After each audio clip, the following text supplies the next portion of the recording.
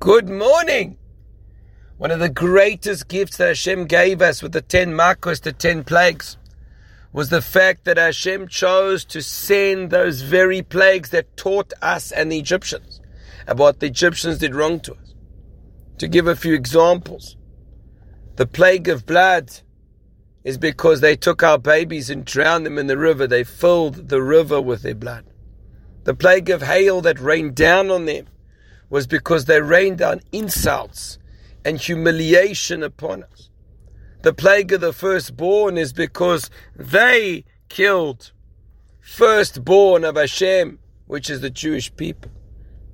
Hashem taught with every single plague something, and this is important for us to know, that this isn't just for the 10 makos, this is for life, this is for everything we have.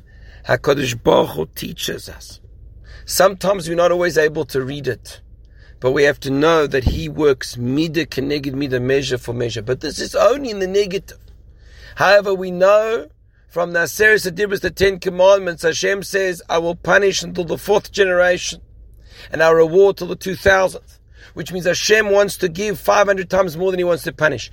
Measure for measure, when you do something for someone, you do mitzvahs, you're self-sacrificing, Hashem gives 500 times more than the measure for measure of the negative.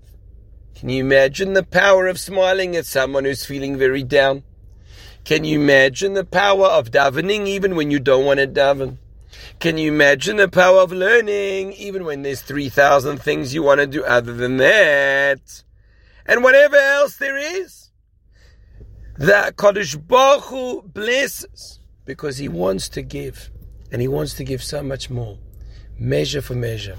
Finally, it was once in a Shia with the Rav Osher Zelig Rubenstein, the Rosh Yeshiva Torah Simchas Atzal. He said he will help anyone with shidduchim. And you know why? Because he says, I want my children to have shidduchim. That's the perspective. Have a wonderful day.